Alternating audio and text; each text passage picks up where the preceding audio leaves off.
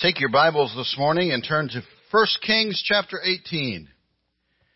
We were done with our series on the stories from the Old Testament until Brother Bob requested this particular one. And so we're going to continue one more. And as I mentioned, if there are other stories that we've forgotten, we've done 21 now from the Old Testament. If there are other favorite stories that you'd like for us to deal with, we will. But if not, we'll be done here today with this story of Elijah on Mount Carmel. 1 Kings chapter 18. 1 Kings is right before 2 Kings in your Bible, if you're having trouble finding it. 1 Kings chapter 18. I said that because I was having trouble finding it. We're going to jump down to verse 17. Start there in the middle of the chapter. 1 Kings 18, verse 17. Then it happened, when Ahab saw Elijah, that Ahab said to him, "Is that you, O troubler of Israel?"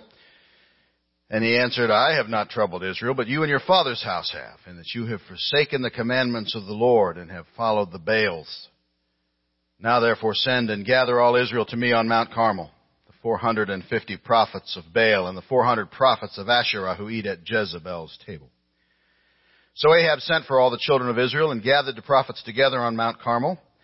And Elijah came to all the people and said, "How long will you falter between two opinions? If the Lord is God, follow him. But if Baal, follow him." But the people answered him not a word. Then Elijah said to the people, "I alone am left a prophet of the Lord, but Baal's prophets are 450 men. Therefore let them give us 2 bulls, and let them choose 1 bull for themselves, cut it in pieces and lay it on the wood, but put no fire under it. And I will prepare the other bull and lay it on the wood, and put no fire under it. Then you call on the name of your gods, and I will call on the name of the Lord. And the God who answers by fire, he is God." So all the people answered and said, "It is well spoken." Now Elijah said to the prophets of Baal, "Choose 1 bull for yourselves, and prepare it first, for you are many. And call on the name of your God, but put no fire under it." So they took the bull which was given them, and they prepared it, and called on the name of Baal from morning even till noon, saying, "O Baal, hear us." But there was no voice, no one answered. Then they leaped about the altar which they had made. And so it was, at noon, that Elijah mocked them, and said, "Cry aloud, for he is a god. Either he is meditating, or he is busy, or he is on a journey, or perhaps he is sleeping and must be awakened." So they cried aloud, and cut themselves, as was their custom, with knives and lances, until the blood gushed out on them. And when midday was past, they prophesied until the time of the offering of the evening sacrifice. But there was no voice. No one answered. No one paid attention. Then Elijah said to all the people, "Come near to me." So all the people came near to him, and he repaired the altar of the Lord that was broken down. And Elijah took 12 stones, according to the number of the tribes of the sons of Jacob, to whom the word of the Lord had come, saying, "Israel shall be your name." Then with the stones he built an altar in the name of the Lord. And he made a trench around the altar, large enough to hold 2 seahs of seed. And he put the wood in order, cut the bull in pieces, and laid it on the wood, and said, "Fill 4 water pots with water, and pour it on the burnt sacrifice and on the wood." Then he said, "Do it a second time." And they did it a second time. And he said, "Do it a third time." And they did it a third time. So the water ran all around the altar, and he also filled the trench with water. And it came to pass at the time of the offering of the evening sacrifice that Elijah the prophet came near and said, "Lord God of Abraham, Isaac, and Israel, let it be known this day that you are God in Israel, and I am your servant, and that I have done all these things at your word.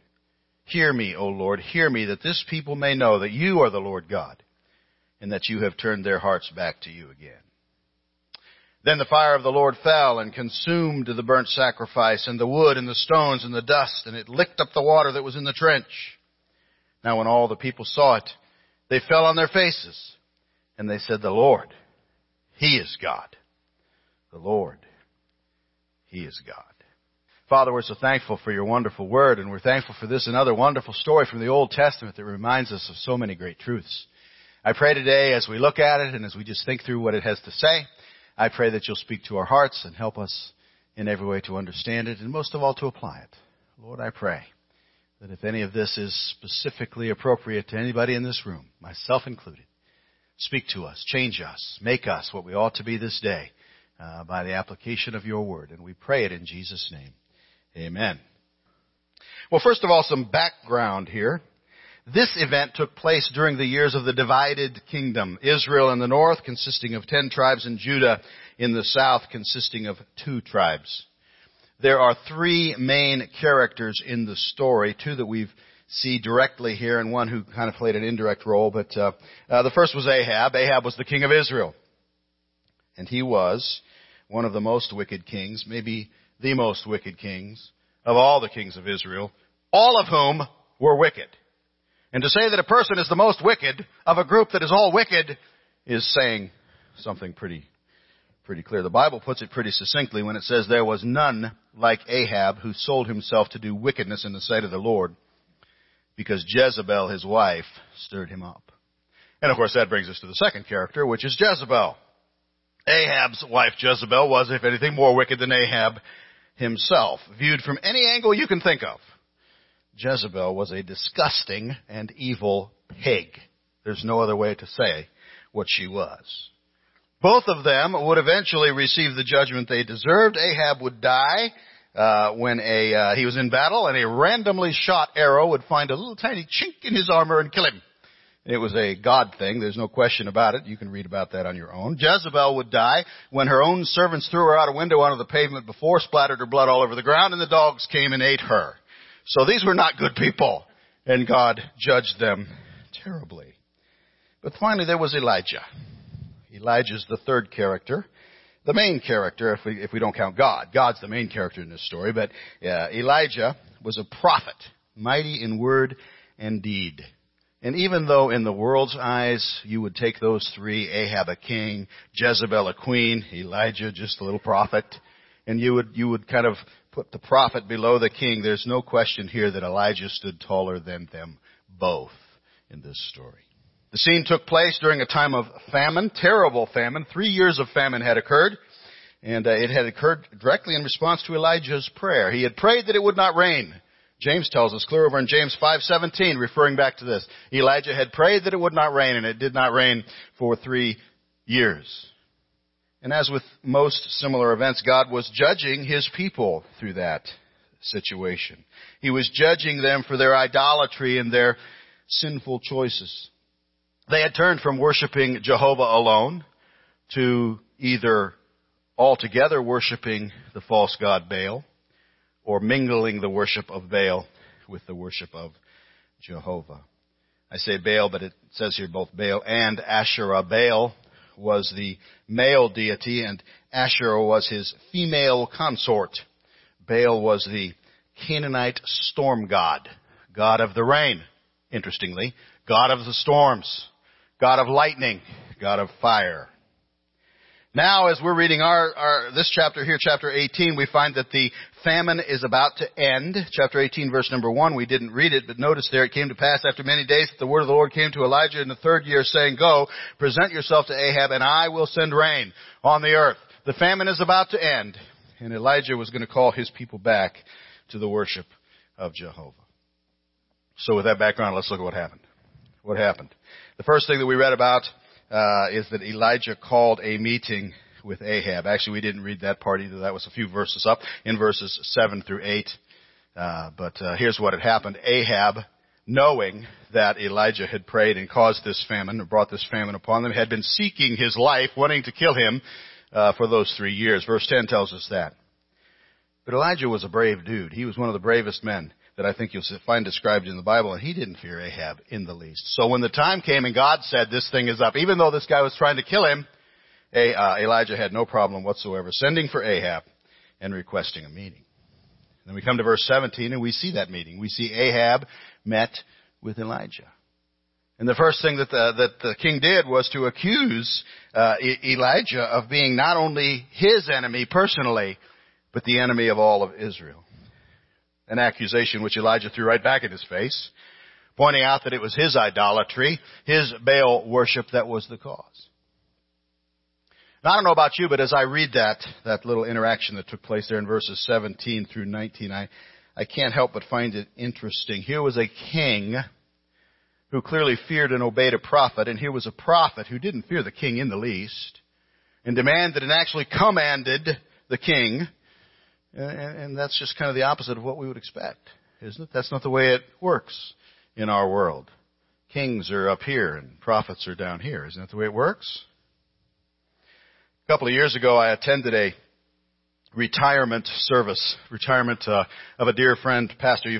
Some of you have met him, but he was retiring from ministry after many, many years. And one of the speakers at the service was another one of my friends with whom I had gone to Bible college, and he was preparing to speak at this retirement service. Right before my friend took the pulpit, there was some recognitions of people in the congregation that were attending the service. And one of the people that was recognized was a young man who was a missionary. I think he had come out of this church and he was, I can't remember if he was on deputation or what he was doing, but he was a missionary. And he stood up and he gave a little report. And there was this polite applause from the people as they nodded their appreciation for this missionary and what he was doing.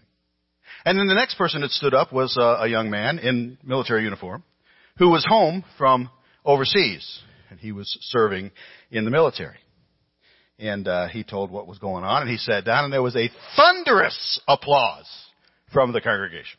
I can't remember if it was a standing ovation or not, but it was big. They were very, very pleased with what they had seen. So my friend stood up in the pulpit, and he said, I'll have to paraphrase, I didn't write it down, but he said basically this. He says, I served overseas in the military. He said, I am retired career military. He said, so I have the right to say to you what I'm going to say to you right now. And he said, you guys ought to be ashamed of yourselves. He said, you heaped praise upon the military guy and said almost nothing about this man who has given his life to serve the Lord Jesus Christ in missions. And he was not in any way demeaning the military man's service at all, because he was one. But he was pointing out the disparity. Spurgeon said one time, if God calls you to be a minister, don't stoop to becoming a king. And there is perhaps no better example of that in the Bible than what we see right here. Here is Elijah towering over top of this cowering punk of a king, Ahab. And it's something for us to remember. Elijah commanded Ahab. He commanded him to gather all the prophets of Baal. There was 450 of them. All the prophets of Asherah. There was 400 of them. And all the people of Israel to Mount Carmel. Verse number 19. Now, when you study that out, it's very interesting. Mount Carmel lies on the border between Phoenicia, which was the land of the Baals, and Israel, which was the land of Jehovah. So, middle ground, right between the two. It was regarded by the Phoenicians as the sacred dwelling place of Baal. This was home territory for Baal. And it was also symbolic in Israel of fertility and plenty. Isaiah wrote about it. He said, it shall blossom abundantly and rejoice, even with joy and singing. The glory of Lebanon shall be given into it. The excellence of Carmel and Sharon. Isaiah 35. Jeremiah wrote, I will bring back Israel to his home, and he shall feed on Carmel and Bashan. His soul shall be satisfied on Mount Ephraim and Gilead. It's a beautiful place. I have stood 4 times on the top of Mount Carmel, and I have to tell you, it is a beautiful place. The picture that is on the front of your bulletins today is a picture that I took atop Mount Carmel. That is a statue of Elijah fighting or dealing with this issue of the prophets of Baal, and you can see that it is green, it is flowers, and it's just a very beautiful place. Well, Ahab complied with Elijah's demand. They all assembled on Carmel, except for the 400 prophets of Asherah. We don't see any evidence here that they were included in this. At least they're not mentioned. Perhaps Jezebel, who controlled them, refused to let them go. But the 450 prophets of Baal and the people of Israel came, and they assembled. And the first thing Elijah did when he got to the top of this mountain with all these people around him in verse number 21 was to rebuke them for their backsliding and their condition. He said in verse 21, how long will you falter between 2 opinions? Elijah called the people to a choice. He called them to a decision. He said there is only one God, and you cannot divide your allegiance. As the people of Israel were doing, God demands singular, total allegiance. I'm going to come back to that verse in just a few minutes, but it's one we ought to have marked in our Bibles. Elijah came to all the people and said, how long will you falter between 2 opinions? If the Lord is God, then follow him. but if Baal, follow him. But the people answered him not a word. I can picture that being just like when my friend stood up and said, you guys ought to be ashamed of yourselves. And you could hear a pin drop. On the top of Mt.Carmel, you could have heard a pin drop right then. Crickets after he said that. But then his gaze moved from the people to the prophets, and he kind of threw down the gauntlet in verses 22 through 24. He called them out. He challenged them to a duel. He took off his gloves and slapped them across the face. However you want to describe it. This was one man challenging 450 other men to a contest, to a feat of strength. We might paraphrase verses 23 through 24 as, there's only one of me to your 450, so let's rumble. That's what he was saying. Now there's a couple of ways we might interpret his contention there that he was the last of the prophets, that he was the only one. He might have actually felt that way. It's possible he thought that. I mean, later he would complain of the same thing, and he seemed to really believe he was out there by himself in serving the one true God. If you flip over to 1 Kings chapter 19, you'll see a couple times, verse 10, verse 14, that he said, I alone am left. He was complaining to God. Of course, it wasn't true. It wasn't. In 1 Kings 18:4, it says, so it was, while Jezebel massacred the prophets of the Lord, that Obadiah had taken 100 prophets and hidden them 50 to a cave and had fed them with bread and water. There was more. And when he would complain of that in chapter 19, God would answer him and say, yet I have reserved 7,000 in Israel, all those knees who have not bowed to Baal and every mouth that has not kissed him. God always has his remnant. We're never alone in serving God, no matter how often we might feel that way. So if Elijah's I am the only one left was just him being thumbsucky, well, he was just wrong. He was just wrong. But there's another possible interpretation which I think might be just as likely. It might be that Elijah was not suggesting he was the only prophet left, but rather that in the context of that day, on that mountain, in that one contest, he was one man against 450. And maybe he was making his point to strengthen the whole argument that Jehovah was the one true God. Even a multitude of 450 false prophets and their false God were no match for a lone man with the one true God. Maybe he was saying, it's just little old me and you 450 guys. Seems like a perfectly fair match to me. Maybe. I don't know. Either of those might be true. But if that latter one is the thing, then it reminds us, doesn't it, that truth is not determined by a majority. Truth is not determined by a majority. It's a good thing for us Americans to remember. It's a good thing for you young people to remember. Truth is not determined by a majority. Just because the crowd says it is so does not make it so. Well, the challenge was simple enough. He would be given a bull. The 450 would be given a bull. Each would pray to their God, or God with a little g in the case of Baal. And whichever answered the prayer by sending fire to devour the offering would be the winner. Now think about this. You have to think about this, what Elijah was doing here. He was giving them every possible advantage. He was throwing everything into their court. He was throwing down the gauntlet and challenging Baal literally in his own house. Remember, Mount Carmel was ground zero for the Baal worshipers. Baal was the storm god of rain and lightning. He gave them the choicest of locations. He gave them their choice of bulls. He even gave them the choice of activity, one that should have been squarely in Baal's wheelhouse, which was for the god of fire to answer by fire. It should have been a simple thing. So he threw down the gauntlet, and then verses 25 through 29, he gave Baal time to respond. Now, you guys know I'm weird, and you know that I find humor in a lot of different passages of Scripture, but if you do not find this particular passage funny, there's something wrong with your funny machine. There's something wrong with your sense of humor. This right here is funny. What's going on here? These guys prepared the bull of their choice. They laid it out on an altar that they made. They prayed to their God. And then they prayed again. And then they prayed again. And then they prayed again. And then they prayed again. They prayed all morning right up until noon. We have a hard time getting folks to come out on Wednesday night to pray for 15 or 20 minutes. These guys prayed all morning right up until noon to their false god. But then verse 26, there was no voice. No one answered. I said this was funny, but that's not funny right there. That's sad. So around noon, they started getting a bit exasperated. They started leaping about, dancing about the altar. Elijah, who had apparently been sitting very quietly somewhere off ways, quietly observing all this activity, around noon he could contain himself no longer, and he began to mock them. Verse number 27. He suggested maybe they weren't praying loud enough. Maybe their God couldn't hear them. Don't you think the Lord our God can hear us? Even if we whisper. Even if we don't open our mouths. Even if it's just in our brain, in our heart. He hears us. Maybe their God couldn't hear them. Maybe he was meditating and needed to be aroused from his meditation. Maybe he was busy. Now, if you guys have a study Bible, you may want to look up that word, busy, because you know what he was saying right there? He was saying, maybe he's in the little boy's room.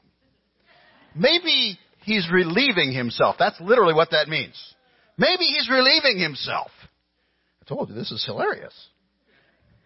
Cry louder, said Elijah, for maybe your God is in the bathroom. Maybe he's asleep. Maybe he's gone on a vacation, and you need to call him back from there. Can you just imagine Elijah just mocking them about this? And that goading seems to get them even crazier. So here they are, they're praying, they're shouting, they're screaming, they're dancing about.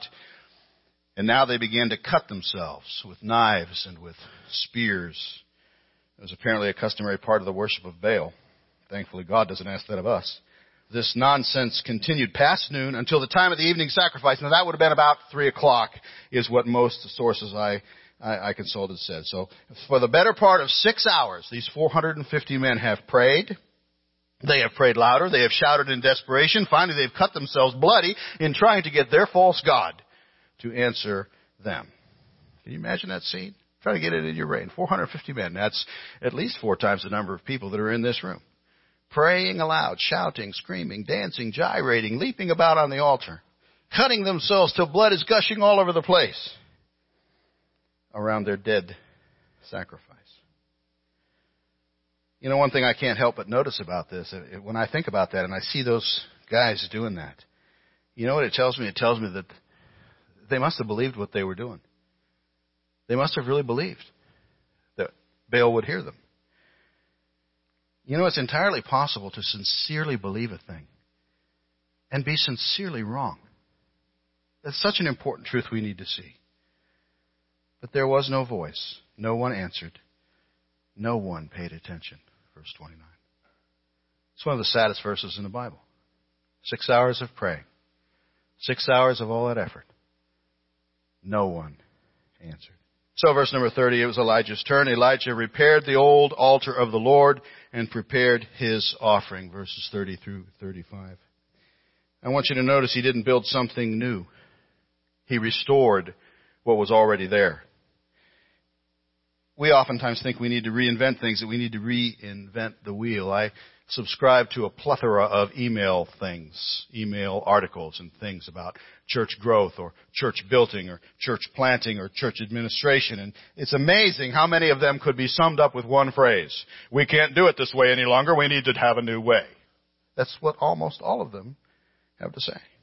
Every new generation comes along with its arrogant demand that if you want to reach us, you're going to have to change things. But you know, here's the glorious and wonderful truth about the gospel of Jesus Christ. It works in every generation, just exactly as it is, without any change whatsoever. It has worked for 2,000 years, and it will work when Jesus comes back. We might need, from time to time, to freshen up our methods or to take advantage of new technologies. By the way, we have a new website. You should be looking at that and telling us what you think about it. But the day we try to change the message or the methods that are prescribed in Scripture is the day we're heading right down that slippery slope of Baal worship. And so Elijah didn't do that. Elijah repaired the old altar of the Lord and prepared his offering. I like the story of Elisha. Elisha was the prophet who some years in the future would replace Elijah. That might be another one of God's sense of humor things there to just do that to us. Elijah, and then there was Elisha. Elisha was future. The Bible records a bunch of miracles that Elisha performed, and one of them I think is interesting and applies here. It occurred like this. Elisha and a group of men were chopping down trees one day. And one of the men took a mighty swing with his axe, and the iron axe head went flying off and landed in a body of water and sank out of sight. And the guy was dismayed because he had borrowed it, and apparently it was an expensive thing, and he couldn't pay for the loss. So he went to Elisha, and Elisha asked him where the thing had entered the water. And the man showed him where. Elisha then threw a stick in the water at that exact place, and the Bible says that axe head floated, iron axe head floated to the top of the water, and the man could retrieve it. You can read about that story if you want to in 2 Kings chapter 6. Years ago, I listened to a sermon on that passage by my then pastor, Tom Malone. And I can still see him acting out the part of Elisha. He said, pretending he was Elisha. He said, now where did you say you lost that axe head? And the man pointed right over there. And I can see Dr. Malone leaning out over the pulpit and say, where? Exactly where? And he pointed right there. That exact spot. Right there. And then Dr. Malone, acting out the part of Elisha, said, right there is exactly where you'll find it. Where you lost it is where you'll find it. Elijah started calling the people back to Jehovah in the exact spot where they had fallen from it. He repaired the altar that they had let fall into disrepair. Or perhaps they'd actually torn it down. Later, he would again be in one of his thumbsucky moods and complaining to God. And he would say, the children of Israel have forsaken your covenant. They have torn down your altars. Maybe they'd done that. We can do that. We can tear down our own altars. We can destroy our own churches. We can destroy our own homes. Solomon said the wise woman builds her house, but the foolish pulls it down with her hands. Proverbs 14:1. Warren Wiersbe applied this truth to our homes when he wrote, this is the first step toward blessing, repairing the personal altar of devotion, the family altar, the altar of sacrifice and communion with God. Elijah rebuilt the altar. And then he dug a trench around it, large enough to hold about 14 quarts of water. That word sia there is a measurement that was equivalent to about 7 quarts. He laid out the wood on the altar, and then he cut the bull in pieces, and he laid the pieces on the altar. And all this was pretty normal routine, don't you think? Maybe not the trench, but the rest of it in preparing a burnt offering. But then he did something different. He told those standing around, he said, go get some water. Go get some water and get 4 water pots full of water and soak down this offering, this wood, and the stones and everything. And then he said, do it again. And then he said, do it again 3 different times. There are always those who try to say the Bible has got mistakes in it. There are always those who try to find something that they can point at. We all know them. And say, see, it can't be. Look at this silly thing right here. And this is one of them. Some folks have looked at this and said, there's been 3 years of drought, 3 years of famine. There is no water. Nobody can find water, but miraculously, here's 4 water pots of water times 3. But the thing is, on top of Mt.Carmel, there are springs. They are there to this day. There are springs that never go dry. They don't go dry in the driest of weather. And they are right where he would have been. So the water covered everything, filled the trench around it to the brim. The water would prove conclusively this was not a trick. There's no secret fire underneath of this offering that's going to burst into flame, which was apparently something the Baal worshippers did often. He says, there's not going to be any trickery. Not this time. Come to verse 35. He prayed. He prayed a totally God-centered prayer. Read it and see if you don't agree. He was seeking the glory of God, nothing for himself. He was seeking that all would know who the one true God was and is. And I'm convicted by his prayer. I don't know if you are or not, but I'm convicted by it because what rock-solid faith he had. He truly believed. He demonstrated by his belief that God can do anything. He can fix anything that is broken. He can restore anything that is lost. He can heal any sickness. He can forgive any sin. He can do anything. Anything. Even answer from heaven by fire. To stand before everybody, as Elijah did there, and believe that is something I pray for myself. It's something I pray for all of you as well. I cannot tell you how many times I have had people talk to me, sit in my office or sit across a table from me and tell me of some trouble they think impossible to fix. So many times I've heard those words, it's too late. There's no fixing this.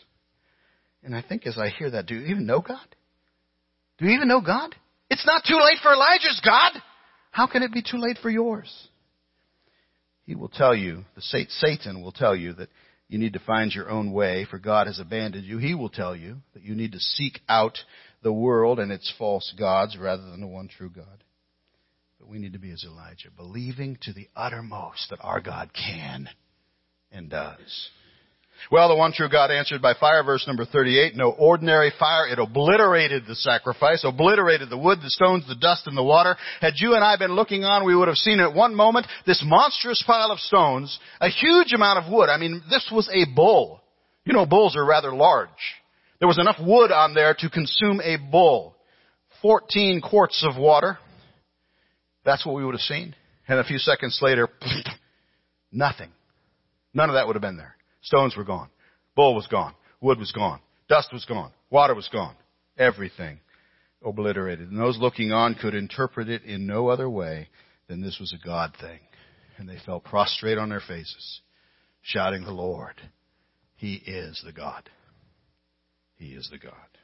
Well, so what does it mean to us?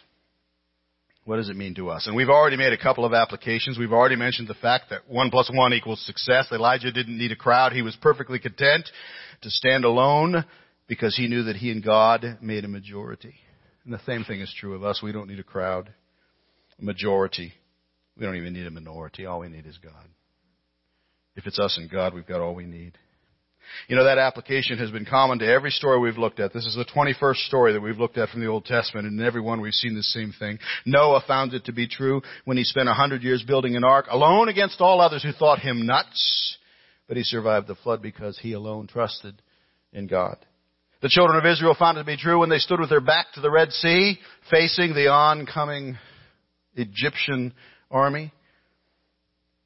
But all they needed was God, and He proved it to them by opening a path and giving them safety across it. David found it to be true when he faced Goliath and watched in awe as God grabbed a little stone and guided it into Goliath and defeated the giant. Daniel found it to be true when he chose to worship God alone, even when everybody else bowed to the king, and he was saved from the lion's den. We've also already made mention of another application, and that is this, that just because a crowd says it doesn't make it true.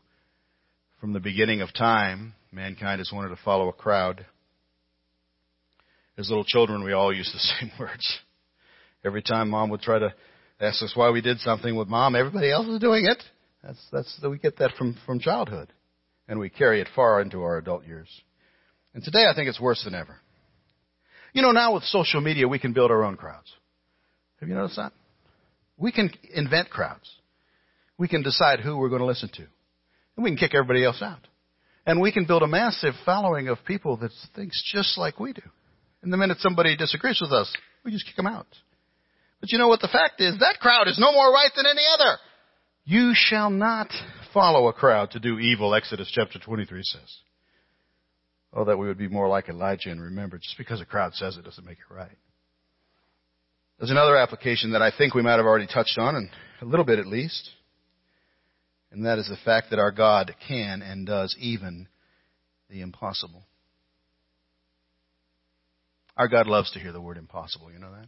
I think He laughs when He hears the word impossible. Or at least He smiles about it. Because it gives Him a chance to prove the absurdity of it. I'm reminded of another story. It's a story in the New Testament. We talked about it when we looked through the Gospel of Mark. You remember Jesus was listening to a man describe the condition of his terribly ill and demon-possessed son. And the man said to Jesus, "If you can do anything, have compassion on us and help us." And I love Jesus' reply. It's wonderful. Jesus said to him, "If you can believe, all things are possible to him who believes." Mark chapter 9 and verse 23. And if that's exactly what He said, just exactly that way, it would be wonderful in and of itself. But you know, He actually said something different there. The original language is fascinating. Jesus actually said something like, "If you can, exclamation point, question mark, exclamation point. If you can, believe, exclamation point." To paraphrase it a bit further, He might have been saying something like this. What are you saying? Are you saying that I can't? Because all things are possible if you believe. Oh, that we might get hold of this. Believe it with all our might. Nothing is impossible with our God. If there is a theme that has run through every one of these 21 different stories from the Old Testament that we have preached here, it is that nothing is impossible with our God. Whatever it is, God can heal it. God can fix it. God can remake it. God can handle it. His arm is not shortened. And there is nothing too hard for our God. Well, there's one final application, and I'll close with this one. And I think it might be the main application of this story. And that is this: there is only one God, and He does not share allegiance. There is only one God, and He does not share allegiance. Think back for just a minute on Elijah's question to the people on that mountain. Elijah came to all the people and said, "How long will you falter between two opinions? If the Lord is God, follow Him, but if Baal, follow him." Now, certainly some of the people had no doubt abandoned the worship of God completely. And they had thrown in with the Baal worshippers completely. But I think others, maybe even many others, were tottering. They were on the fence. They still claimed to believe in Jehovah, but they were trying also to believe in Baal. They had one foot in each camp. Literally, they were limping on two crutches. That's what that particular phrase, faltering between two opinions, really is translated as. They were limping on two crutches. We do that. We do that more than we'd care to admit. Rather than wholeheartedly follow the Lord, we keep right on living our secular lives, and we add Jesus. We add our faith in on top of that, and we try to keep both of them going. We continue to worship our secular little idols while sprinkling a little bit of Jesus worship in alongside of it. But it doesn't work that way. God does not share allegiance. And we have to choose. We have to choose. You cannot serve Jesus and money at the same time. Jesus said that. You cannot serve Jesus and a career at the same time. You cannot serve Jesus and family at the same time. You cannot serve Jesus and any other idol you have in your life at the same time. He demands your all. And when you give Him your all, He gives you His all. You can't have it both ways. Are you faltering between two opinions? I think that's the major application. Only one of them is right. And only one God can and will answer by fire. Everything else is false. Elijah came to all the people and said, "How long will you falter between two opinions? If the Lord is God, follow Him. But if Baal, follow him." Lord, we thank You. We thank You for this wonderful story. I pray it's helpful. I pray You'll speak to our hearts as we close with a song now and think about applying it. Lord, I pray first of all, if there are those here today who don't know You as Savior, as we've mentioned several times, I pray if there are those who wonder what this Christianity thing is all about, I pray that as we sing, if they have questions, if they would just like to know more, if they would like to be sure that they're on their way to heaven someday, but they aren't, then I pray, Lord, that You would help them right now as we sing. Help them to step out, Father, and let us show from the Bible how they can know for certain that they're saved, that they're on their way to heaven. But Lord, this is mostly a message for believers here today, I think. And so I pray if there are Christians here among us who need to think about some of these things, You'd help us to do it. Lord, are we faltering between two opinions? Are we limping on two crutches? Are we trying to live just a little bit in the world and a little bit in Christianity? Forgive us if that is the case. And help us, Father, to throw ourselves into the Jehovah camp. Help us as these people to fall prostrate before God and say, "The Lord, He is the God." Lord, if the Lord is God, then we should follow Him. Help us to do that, we pray. If there are other needs, other concerns, other wants, other prayers that need to be prayed, I pray folks would know the altar is open and they make their way as we sing and pray right here. And we give this time to You, and we pray it in Jesus' name. Amen.